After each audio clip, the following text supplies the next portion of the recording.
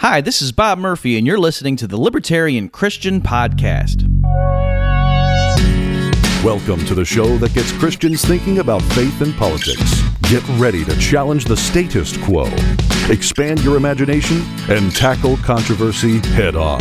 Let's stand together at the intersection of faith and freedom. It's time for the Libertarian Christian Podcast. Welcome, everybody, to the Libertarian Christian Podcast, a project of the Libertarian Christian Institute. I'm Doug Stewart. And I'm Nick Gosling.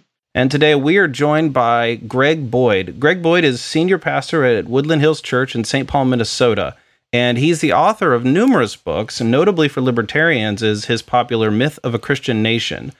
His most recent book has been about 10 years in the making, The Crucifixion of the Warrior God, and the book forthcoming on August 15th, Cross Vision, is a shorter version of this much larger tome. In these books, Boyd tackles the topic of violent depictions of God in the Bible and how we should read the scriptures, even the violent ones, in the light of the image of Christ. Greg doesn't really identify as a libertarian, though because of his stance on nonviolence and being a proponent of Christian anarchism, libertarian Christians often love Greg's approach to the scriptures, and they have told me many times that they really were converted in a number of ways by his way of thinking. Greg, this one's a big one to tackle. Could you tell us a bit about how you started thinking and wrestling through this problem? Well, I think I really began to get serious with this question, I'd say maybe 15 years ago. Throughout the 90s, it felt like I got clearer and clearer about how central nonviolence is to Jesus' revelation of God and to his kingdom ethic.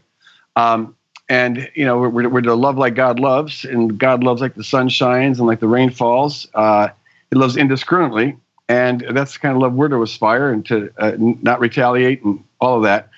So the clearer I got about Jesus and nonviolence, the more problematic these Old Testament passages became. The ones that where, God says, show no mercy, slaughter them all. At one point Yahweh says in Jeremiah 13, I'll smash families together, parents and children alike. And just some really gruesome stuff. And people in my congregation, as I was preaching about the nonviolent God that's revealed in Christ, people would come up and ask me, well, what about these passages? I finally decided I was almost 11 years ago now, that I needed to come to terms with this. And so I was going to spend a summer writing a little book where I would just kind of offer all the best explanations I had acquired over the years as to why God had to command genocide and had to do all these other vicious things.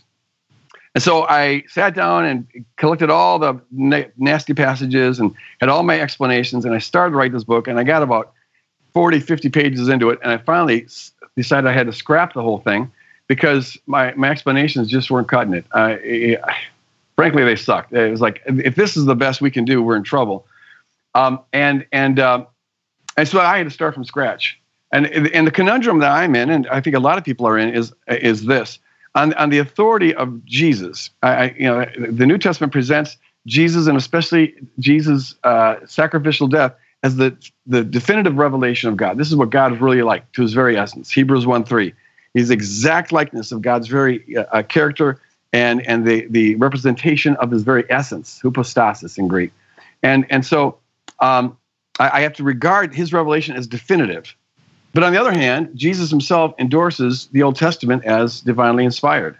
And so I can't reject any of it. I have to embrace that. And yet I find portraits of God in the Old Testament that seem to radically contradict what's revealed about Jesus in the New Testament. And so that's the conundrum. Now, I really got some good advice from Origen, a 2nd, 3rd century theologian, who says that when you come upon seemingly impossible conundrums in Scripture, contradictions, or you come upon material that seems unworthy of God. And Origen and many other early church fathers regarded all of the violent depictions of God in the Old Testament as being unworthy of God. He says, don't reject it as though it wasn't God's word. Don't get frustrated and angry. Rather, submit yourself to it, humble yourself, rely on the Holy Spirit, and keep on digging. And he says, you'll find that there is invariably a deeper truth that resolves the conundrum. And he, in his view, God intentionally put these things in Scripture, these mysteries, these contradictions and things like that, so that we mature as we dig, and so we become more humble as we dig into the Word. And so I just did that for several months. And then at one point, this could be a case of seeing the face in the clouds. I've been accused of that, but it could be revelatory. I don't know. Time will tell. But it felt like it was a divine revelation, where I began to see how all Scripture, including the violent portraits of God, point to Jesus Christ and even point to his sacrificial death on the cross. As Jesus says all Scripture is supposed to do. It's all about him. In Luke 24, he says that all Scripture is about how he has to die before he enters into glory. And I began to see this. It was like a magic eye, experiencing sort of a magic eye thing. You know, those books where you look at it, it's just kind of like wallpaper. But if you look at it the right way, you see this three-dimensional picture or object start to come out of the page. And it's kind of like what happened when I was having this experience. I'm looking at these horrendous, violent portraits of God, but I began to see the cross in them. How God is present in those texts in a self-sacrificial kind of way. You know, you mentioned you were writing this book many years ago and some of your sermons, and I was listening to those sermons. I guess you call us all podritioners, which is a clever clever phrase. And, you know, I was really looking forward to the book. I ordered the bigger one, The Crucifixion of the Warrior God, on the first day it was able to be pre-released. And one of the things that I was really amazed by upon reading it when I received it, I think it was Good Friday, it arrived in the mail.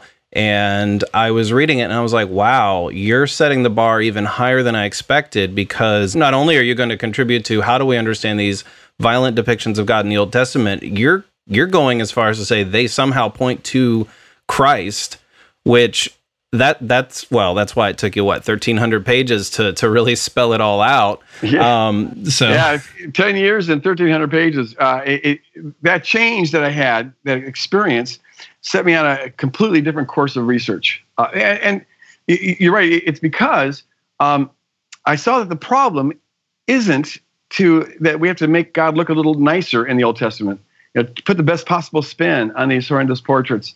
Even if you succeeded in doing that, which is a stretch, but even if you succeeded in making God look just and whatever, kind of what Paul Copan does in his book, Is God a Moral Monster? That's, I think, the best example. He does as good a job as anyone can do at trying to minimize the ugliness of these portraits and to try to put the best spin on them.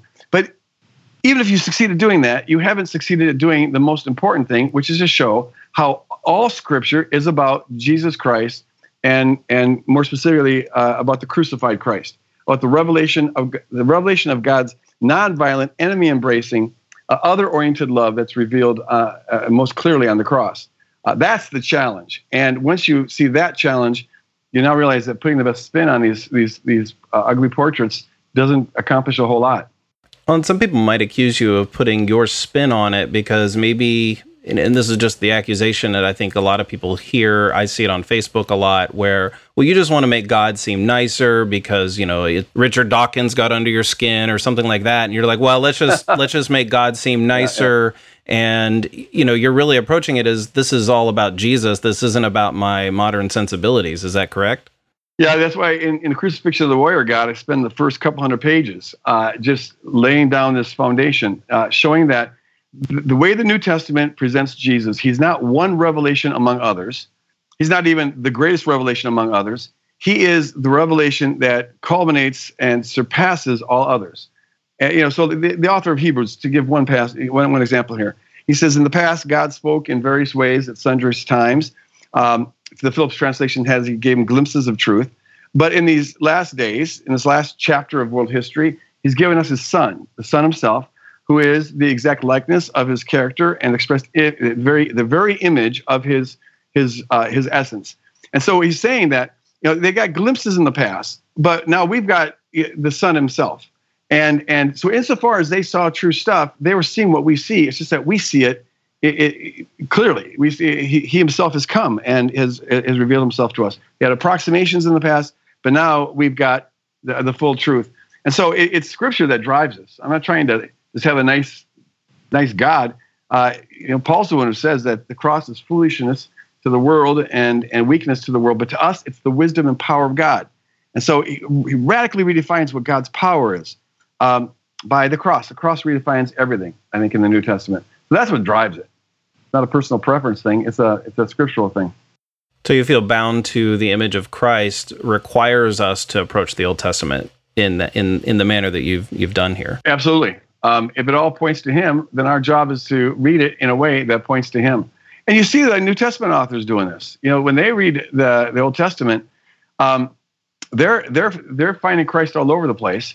It's not necessarily catching what the original authors thought about things. They assume that they have a perspective that transcends the original authors, and so they're reading it through this lens of Christ and finding Christ in a variety of ways. Crucifixion of the Warrior God is in 2 volumes. At what point in the process did that become apparent as the way that you were doing it? I think when the book got to be about 700 pages, it's like, okay, this is it's getting unwieldy for 1 volume. And it broke down conveniently into 2 halves. The first half is I'm describing what I call the cruciform hermeneutic, justifying this way of reading Scripture through the lens of the cross. That's the cruciform hermeneutic, and I flesh that all out. And then the second volume is what I call the cruciform thesis, and that's basically what you find when you read the Bible through this cross-centered way. Greg, you had mentioned Origen earlier, and you cite Origen multiple times throughout your book. One of my questions is, given that Origen was kind of even a controversial figure, even in his own day, as a lot of people from the Alexandrian school of theologians kind of were, what other examples from ancient Christianity, particularly the Apostolic Fathers or the Ante-Nicene Fathers, that would kind of lend support to your thesis here? Well, this way of reading Scripture, where you're not just bound to the original meaning of a passage, but you can find extra meanings in the passage, that was pervasive in the early church. In fact, that's been a fundamental assumption of the church throughout history. But if you're speaking specifically about the treatment of the violent portraits of God, you've got Origen, who, by the way, wasn't controversial until much later on. His stuff was not deemed at all, it wasn't pronounced heretical until the 6th century. And that was not about his way of interpreting the Old Testament violence. It was about universalism and things like that. But you have Gregory of Nyssa wrote on this. John Cassian. In fact, while Origen's the one who develops by far and away develops it the most. But you have treating these texts allegorically in a number of church fathers. In fact, you can find that in Justin Martyr. And so it was not a formalized sort of practice, but that kind of general way of looking at things was found throughout. Unfortunately, what happened was when the church inherited political power from Constantine and all this wealth from Constantine, and was invited to share the responsibility for running the state from Constantine. At that point, this way of interpreting Scripture comes to a almost immediate grinding halt. And the reason is because you can't run an empire unless you're willing to use violence. You have to use violence to protect the state from outsiders. You have to keep law and order inside. And so immediately you find Eusebius and Augustine and others begin to find clever ways of trying to justify violence. And so you have to try to find it in Scripture. And now those portraits of God in the Old Testament that used to be problematic now become advantageous. You can use those when you need to motivate people to go out and kill for God and country, which is the main function these passages have played throughout history. And so, at that point, people don't want to find a Christ-centered meaning in these passages because you need the violence to run the country. It's an unfortunate development, in my opinion. So I'm really just trying to get back to this early church way of looking at it. Although I don't use allegory, that was a plausible way of interpreting things in their day. I don't think it's plausible anymore. But their intuition that somehow these passages have to point to the God is revealed in Jesus Christ, that fundamental intuition is I think the one that we should recover. Well, yeah, and we've talked about the Constantinian shift a number of times here in our material and on this show, and how that was such a dramatic watershed moment for the history of Christianity in a negative way, unfortunately. Yes. But then moving throughout the Middle Ages and really all in between the early church fathers and the Anabaptists kind of coming onto the scene, that whole middle area there, the Middle Ages, Were there any glimpses of this hermeneutic during those times, or anyone kind of saying, hey, let's go back and look to the fathers and see what they had to say? Or was it just kind of totally thrown to the wayside by everyone until the Anabaptists? Well, it's hard to tell because the church, whenever there's renegade groups, they got slaughtered and all their writings burned. So we can only know what they believed on the basis of what they, what their detractors are saying about them. And you find some of them being accused of being Marcionites, which it could very well just be that they're the ones who are interpreting these Old Testament violent texts the way that the early church did. But now their detractors are saying, "Oh, no, you're not taking these passages seriously." But it's really only in the Anabaptists that you have a beginning of a recovery of this way of reading Scripture. And unfortunately, they also got slaughtered.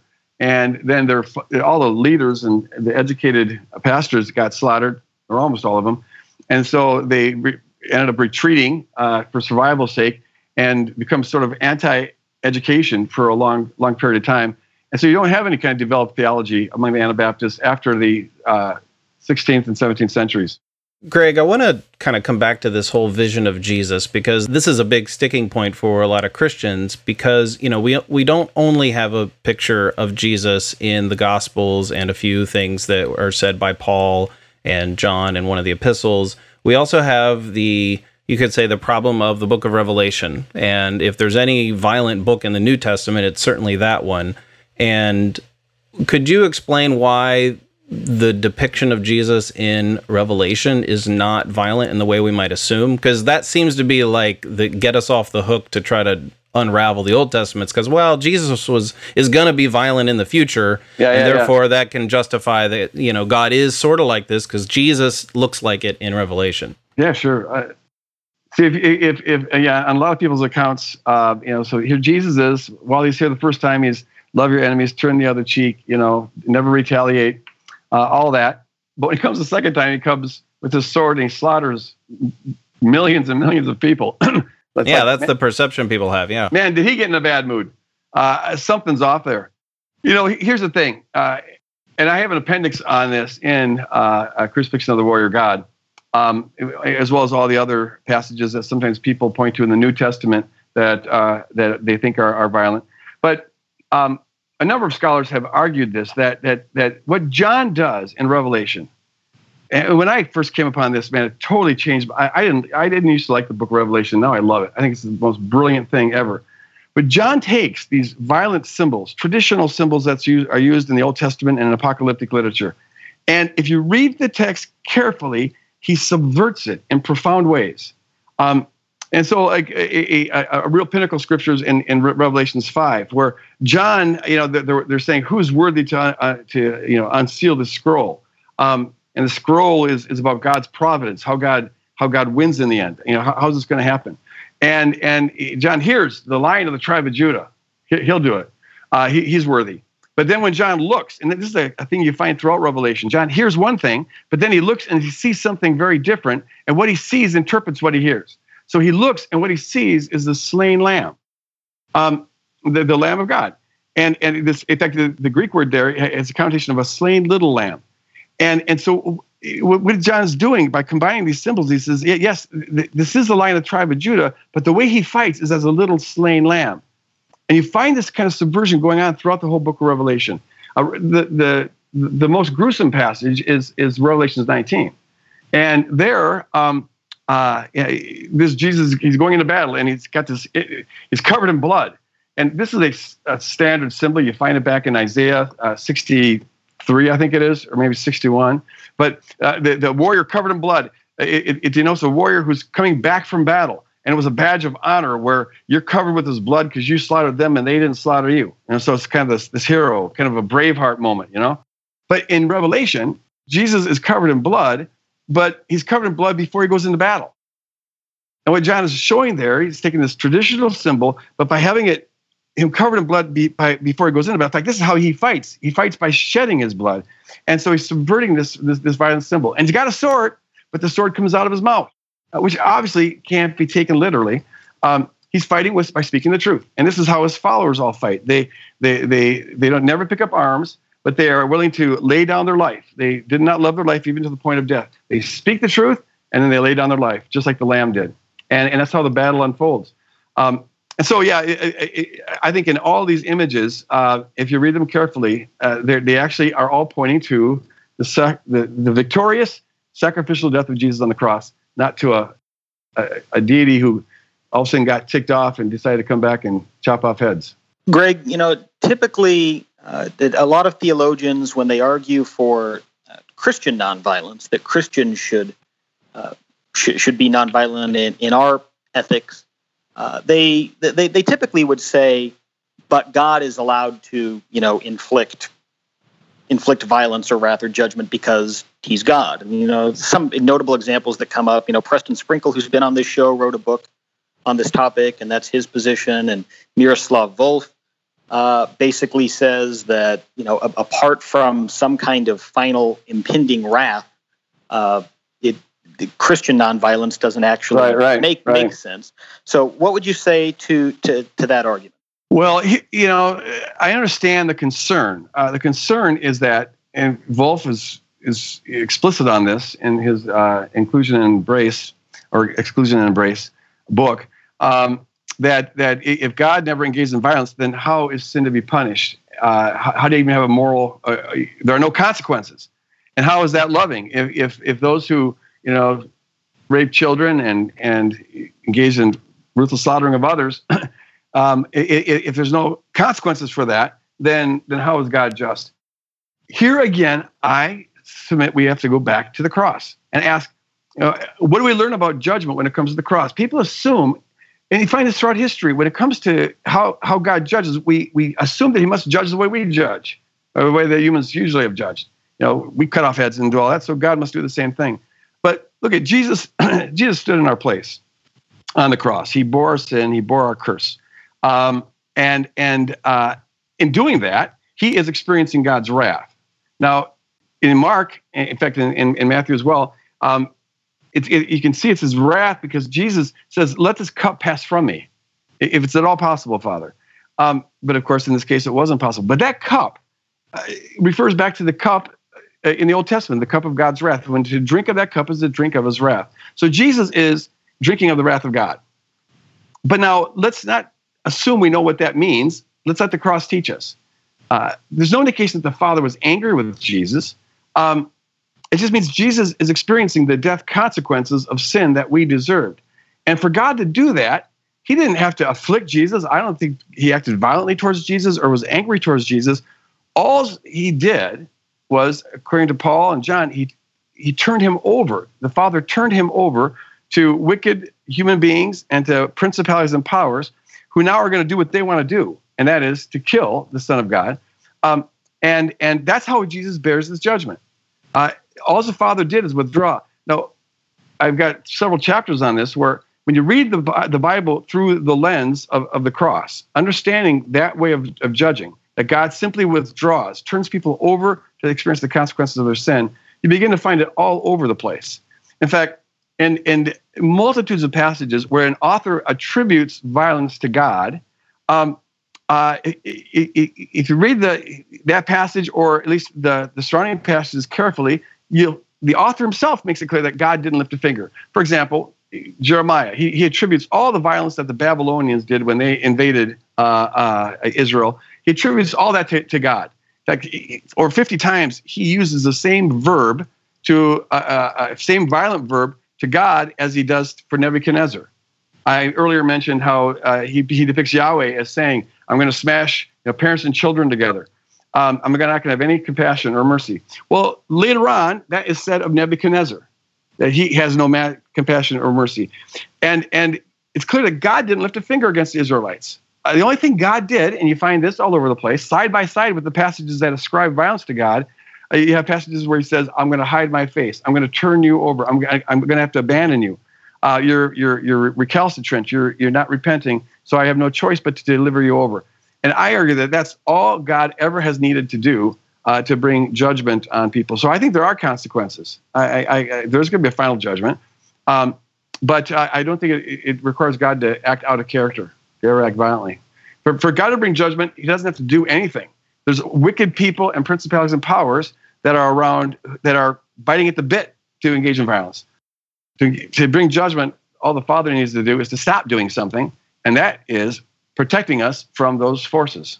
I want to ask one follow-up here that's kind of related. Sure. So as we're thinking about the essence of the atonement, right? So the Father withdraws from Jesus on the cross, and Jesus is murdered at the hands of the principalities and the powers, and more immediately the Roman government.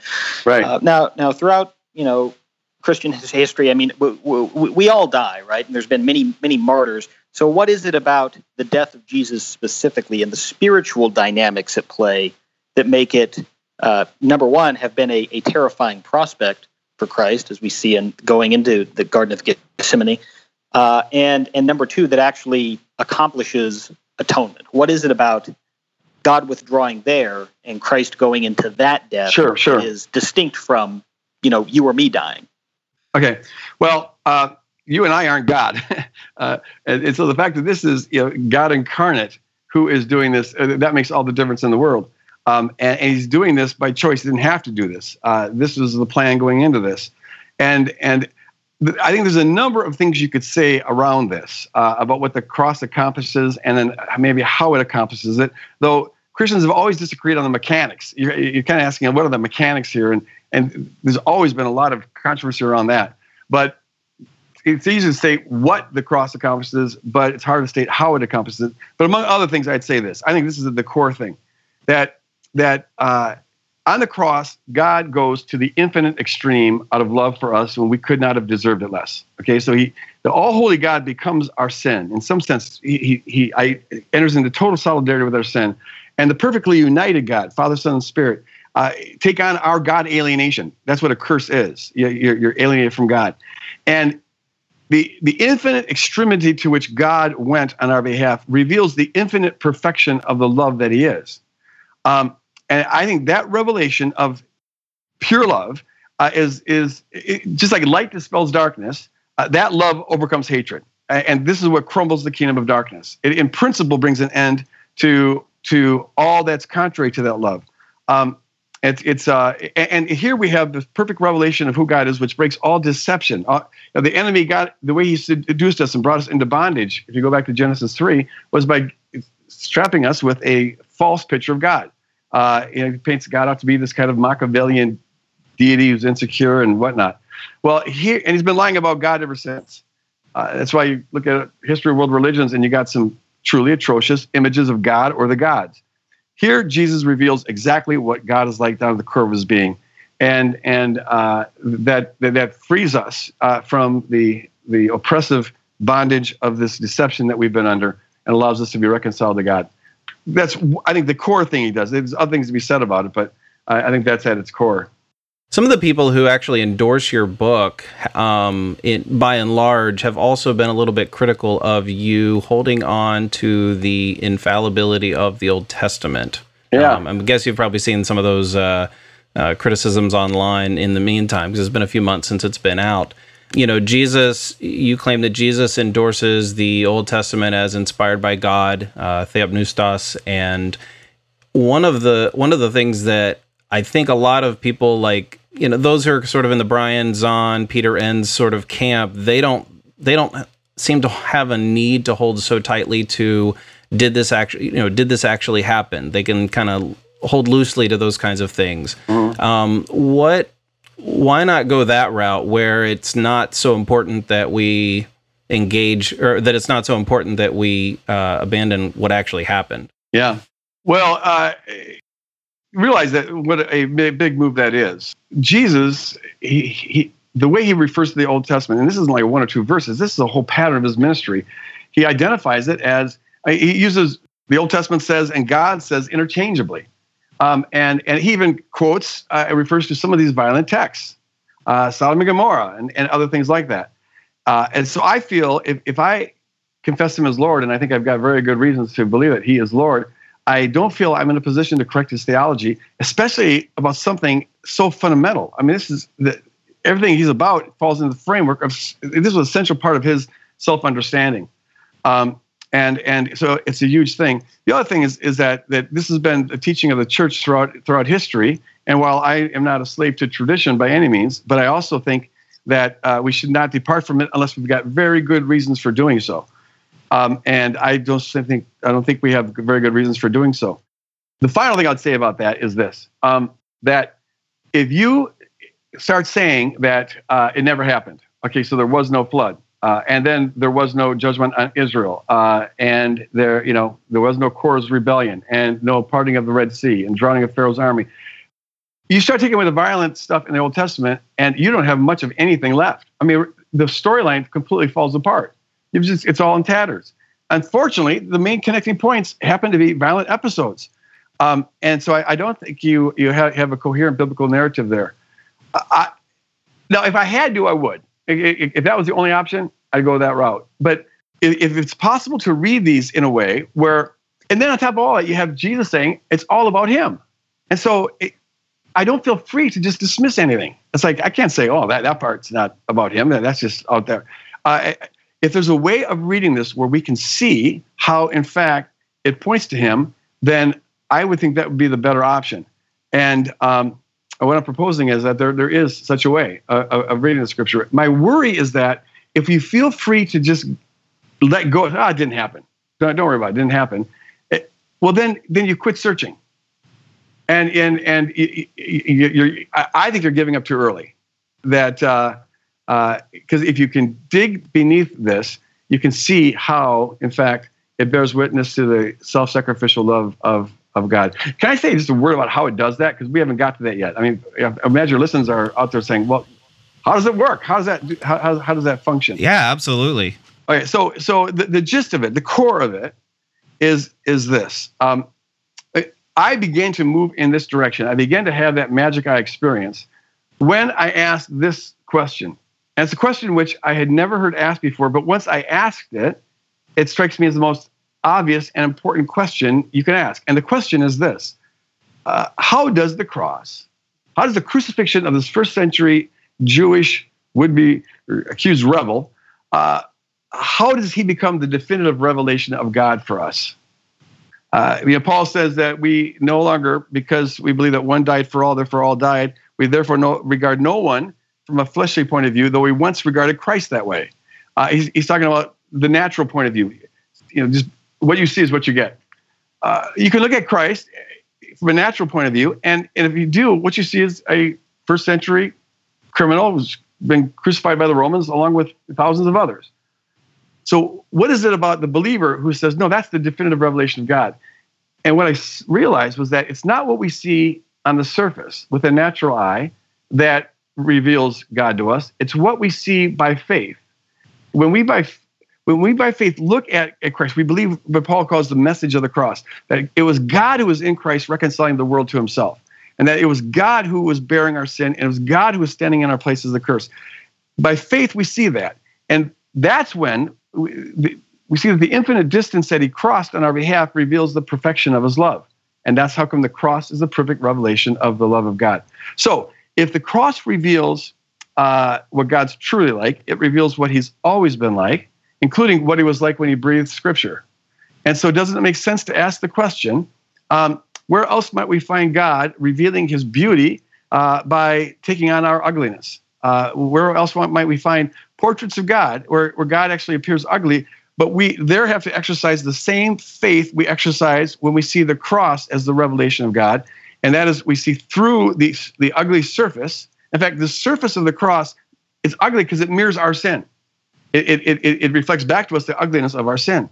So we should ask, where else might we find sin-mirroring portraits of God that the surface doesn't reveal God? The surface tells us a lot about the people he was dealing with, but we by faith look through those and we can see that God has been bearing his people's sin throughout history. And he's been willing to take on their ugliness. As I argue in the book, I think God is always acting toward us as much as possible, to influence us as much as possible. But he's a non-coercive God. He never lobotomizes people into thinking the truth. And so at that point, then he works with them as they are. And he's working with people who are seeing him as just another or pretty much as another ancient Near Eastern god. And so since he's not going to coerce him to think otherwise, he's going to take on that image and the record of his heavenly missionary activity, him coming down to earth. He'll appear in those ways. And if we trust the cross, if we trust that the cross is what God's really like, and he's therefore not capable of genocide, well, then it forces us to look through the surface of that portrait, and we see God doing there exactly what he does on the cross, humbly taking on our sin. You use the phrase "something else is going on" a lot in Crucifixion of the Warrior God. Right. And, we could look at that and say, well, maybe, just to push back a little bit on the Old Testament thing we're going with, it could just be that God, as Peter Enns says, God let his children write the story, and therefore God is willing to take on the depiction. But why does that matter that it actually happened anyway? I mean, isn't it just, God's taking on of the appearance of sin is bad enough? Why does it matter whether it happened? Because it's just bad enough that he's depicted that way, and it might even be, you can kind of have both, maybe. I'm suggesting maybe you could have both. Like, some of those depictions, maybe some of them happened, some of them didn't, and you can still get your thesis and sure. go that way as well. So what I argue in Crucifixion of the Warrior God in the first volume, around chapter 11, is this, that no, actually it's chapter 8. When we're reading Scripture as God's word, I don't think the question of whether it happened or not is the relevant question. When I'm reading it as God, it's the text that Jesus endorses as God inspired. And so to read the Bible as God's word is to enter into the text. And it's in the context of the text that these things really happened. And the responsibility of the interpreter then is to enter into that world. This is what Karl Barth called a deep literalism. It's far more profound than literal literalism. It's the deep literalism of the biblical narrative. And you treat everything as real because that's how it's portrayed in the biblical narrative. Now, if you ask the question, well, how does it correspond with history? Well, now we're doing a historical critical reading of the Bible. And that's a new thing that just started in the 17th century. We've developed a kind of historical consciousness, and so it's hard for us to read the Bible in a pre-critical way. We're always asking the question of how does it relate to, how does it correspond to, all that. I recommend, and there's a whole movement of folks who are doing this. It's called the Theological Interpretation of Scripture, TIS movement. And they're saying that we need to get back to reading the Bible the way the early church fathers read the Bible. They didn't read it through a historical critical lens. They just read it as submitted to it. And so I'm not here to defend the historicity of these things. I tend to be conservative on that account just because I think the evidence lines up with it, but not always. I think it's pretty, as I read the evidence, it seems like the conquest narrative doesn't correspond to what most historians say actually happened when the Israelites ended up in Canaan. But see, to me, that's utterly irrelevant. I still have to deal with the text. I have to wrestle with this text. And so even if I were to agree that it didn't happen, it doesn't solve anything. And that's my main beef with these guys, is that if you think it solves something, you're going to quit wrestling with the text. My only claim is that we're not free to just dismiss any text. We have to interpret it and wrestle with it. And so, like with Peter Enns, he's so I think he's so close. The only thing he doesn't do that I would do is connect the God putting up with their false views of him, connect it with the cross. His willing, and to get that, enter into how the suffering God must have endured as he's seeing his people think that he's actually capable of commanding genocide. There'd be suffering involved in that. And all I'm saying is that that's the kind of suffering he does on the cross. And it shows that God's always willing to meet people where they're at and gradually, non-coercively influence them to where he wants them to be. Yeah, well, and to be fair to Pete Enns a little bit, his book wasn't about defending those depictions. No, so maybe he just didn't have time to get to it. But, I mean, okay, so one more possibility. Isn't it possible that Jesus was just divinely accommodating their false belief that they were actual events? It's possible. I mean, you can make that argument. That's clearly the case with certain other things that he says. But here you're talking about something that is absolutely fundamental to his overall worldview, to his sense of identity. He lives and breathes Scripture. I mean, it permeates him. And I mean, the first thing you read about him is he's in the temple, talking about the Scripture. And so this is second to his own identity as the Son of God, I don't know if there's a more fundamental theological point that Jesus makes than that Scripture all refers to him, and that he is the completion of this whole narrative. And so I think that that's in a different category. You wouldn't want to say that his view that he's the Son of God was just an accommodation. At some point you have to say there's some things there that are where he is teaching out of divine revelation. So this is kind of a two-parter, I think, but you talk a lot about the essence of judgment as divine aikido, and this idea that the way God judges is through withdrawing. He lets evil collapse in on itself and lets evil destroy evil. So first part of the question is, can you expound on that a little bit for our listeners? And my second part of the question is that if we're going at this hermeneutic and viewing God in this light, couldn't someone argue that even allowing someone to be destroyed by evil or allowing evil to destroy itself might be an unloving act? I mean, why not have universal redemption? I mean, does it lead to that road? If it was possible, I'm sure God would do that. I mean, that his heart is for universal redemption. But if you believe, as I do, that agents have free will, you can't have a guaranteed redemption, at least as far as I can see. But the more fundamental thing is, what do we read in Scripture about this? And let me address your second question first. If I was walking along and I had a pit bull that I knew just hates people and bites them every chance he gets, and I see a person who's, sitting in a chair and I unleash my pit bull, the pit bull goes up and bites their leg, I would be morally culpable for that pit bull. It wouldn't do any good for me to say, hey, I didn't bite the leg, I just released the pit bull. So if that's what God does, then God would be morally culpable for evil. I don't think that's what God does. The analogy I would use is something more along these lines. You may have had, or some of your listeners may have had, I have had, loved ones who fall into alcoholism or drug addiction. And you try to help them nicely as long as you can. You clean up their mess. You take care of them. You pick them up at the bar because they can't drive home.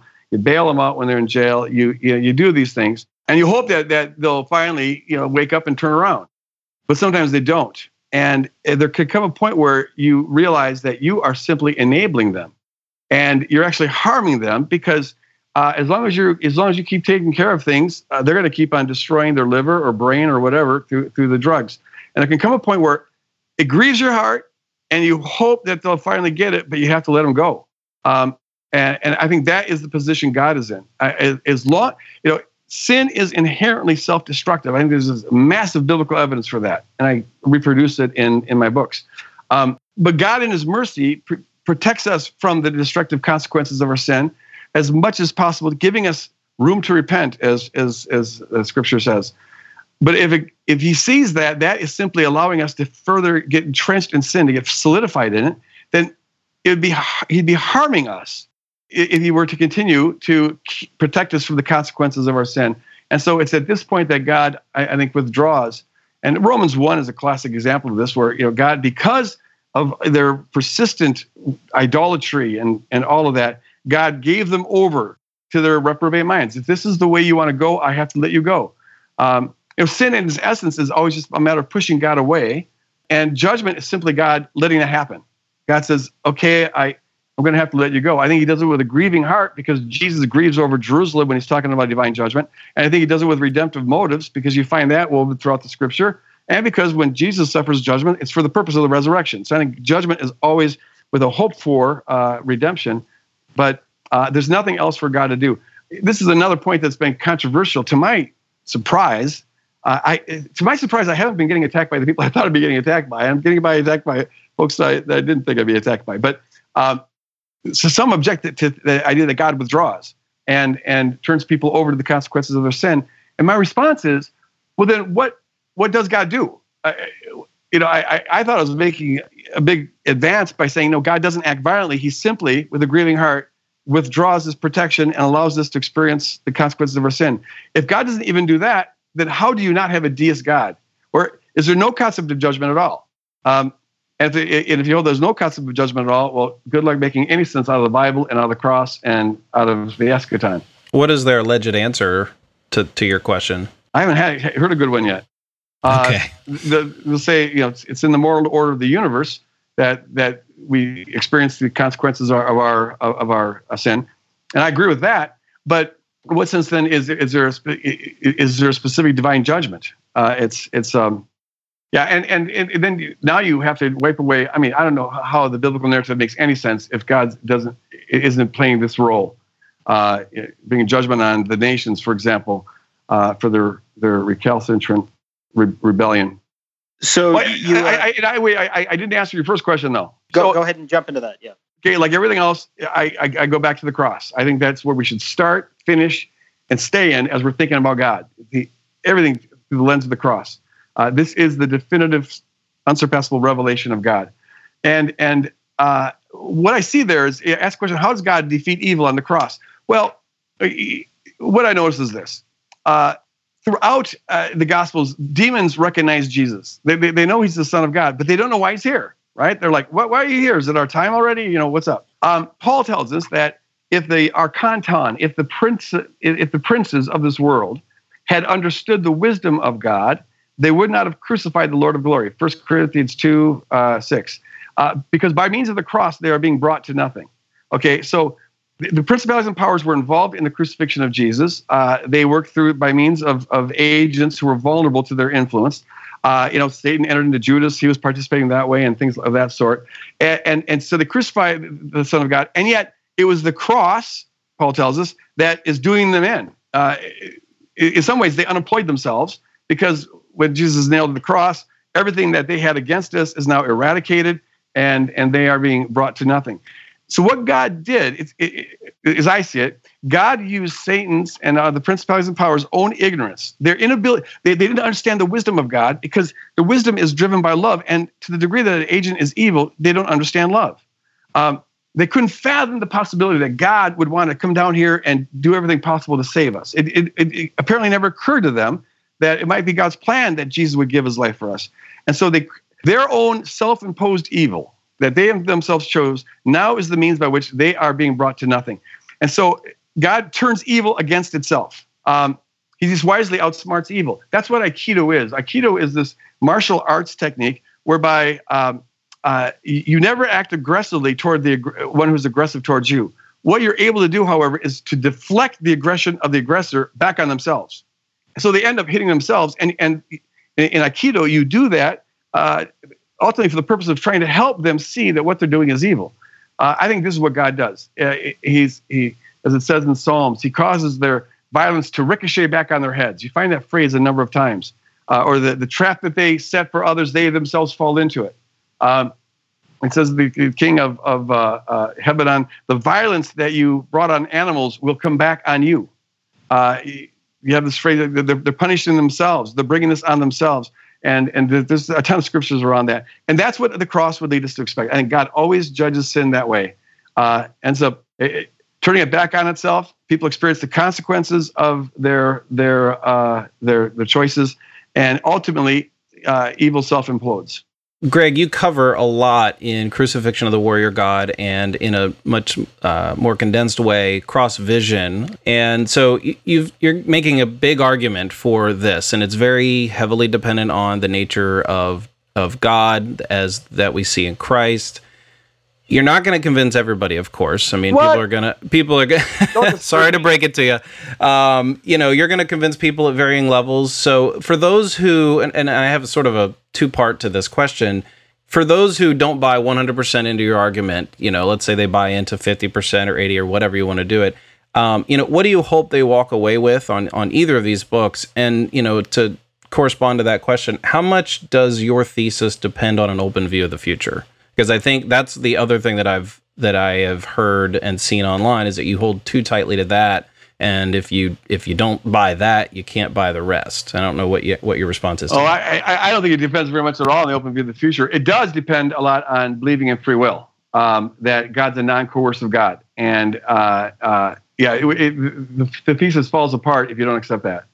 What I hope people walk away with is this. I mean, the whole thing, my whole passion in writing these things was not just to solve an intellectual conundrum. I think that your picture of God's the most important fact about your life. Your mental picture, your mental conception of God will completely determine your relationship with God, because your relationship is mediated through your mental conception of him. I've said a number of times that the beauty of your life will never outrun the beauty of your picture of God. And what I hope people walk away from, whatever degree they agree with me or not, is that God looks like Jesus Christ on the cross and nothing but Jesus Christ on the cross. To have a truly beautiful picture of God. The people that have been most helped so far, in terms of, if I'm accessing this anecdotally, who've talked to me and have written me and stuff, but it's people who wanted to believe that. They saw the reasons for believing that, but they also believe in the Bible. And like there's this lady who said this to me probably 6 weeks ago now, but she was just crying because she was saying, my relation with God, it was like I met the man of my dreams, who seemed like the perfect husband, but I found out that he had slaughtered a schoolroom of children a number of years back. And she said, I could never fully give my heart to a guy who ever did that. And that's how I felt about God. I wanted to believe he's good, but as long as I believed that he did these atrocious things, I had a reservation in my heart. And then she just said through tears, I now feel like I have permission to really believe that God is as beautiful as is revealed in Jesus Christ. That, I think, that's the jackpot. Whatever sense you make of the Old Testament, fine. Here's one way of thinking about it. But it would encourage people to anchor everything they think about God on the person of Jesus Christ. I know that you live in a community with several people, and you and I think it's Paul Eddy is your close buddy, and you guys don't always see eye to eye. Are there other people that are close to you who you haven't convinced yet? Paul says he's 95% there. He just has a little reservation, and I'm not going to even suspect that maybe it's because he wants to see how this thing goes down and what implications it might have for his job. But I'm not sure where Bruxy Cavey is, to what degree he buys into it. He'll be coming to this conference. So, by the way, I'm having a conference on this, sponsored by Renew, REKNEW, which is my ministry outside of Woodland Hills Church, on September 21st through the 23rd. And Bruxy Cavey will be there. Rachel Held Evans will be there. Dennis Edwards. And we have a number of speakers coming.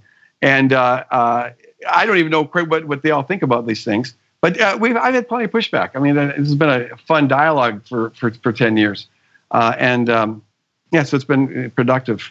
So as we begin to close up, Greg, I just want to point out that to our listeners that you also have a podcast. And one of the things that I think is a little bit unique about your podcast is that it's relatively short. And so you don't have to, commit a whole commute to listening to your podcast. What's the title of the podcast? Apologies and Explanations, or something like that.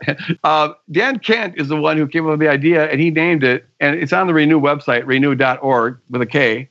I think it's called Apologies and Explanations or something like that. You can, if you go to Renew, you'll find it. We actually engaged in a 3-hour discussion, and then he just breaks them down into separate questions, about 5 minutes apiece.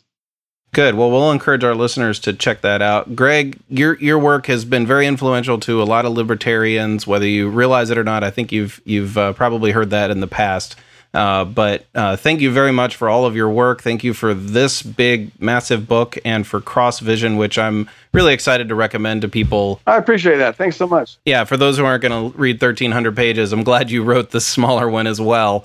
Not everybody's a geek like Nick and I are. For that kind of stuff. So thank you for joining us. Some people actually don't like footnotes. It's hard to believe, but there are people out there who don't like footnotes. Like, man, that's the juiciest part. Honestly, I think that's why it took me as long as it did to read the book, because I'm a footnote addict. And thank you for not doing endnotes. That would have taken even twice as long. Going back and forth, I hate those. It's got to be footnotes. Absolutely. Well, thanks for having me on. It's been a lot of fun. I appreciate the invitation, and I hope that folks check this out, especially those who are really struggling with those Old Testament portraits of God. Well, that wraps it up with another episode of the Libertarian Christian Podcast. If you'd like to reach out to us and ask a question or submit some feedback, you can reach us at podcast@libertarianchristians.com. You can reach us on Facebook, Twitter, and of course our website, libertarianchristians.com. You can also donate at libertarianchristians.com/donate if you'd like to be a supporter. Thanks again, and we'll see you next time. The Libertarian Christian Podcast is a project of the Libertarian Christian Institute, a registered 501c3 nonprofit. The audio engineers were Doug Stewart and Jason Rink, and voiceovers were by Matthew Bellis and Caitlin Horn. If you'd like to find out more about the LCI, please visit us on the web at www.libertarianchristians.com.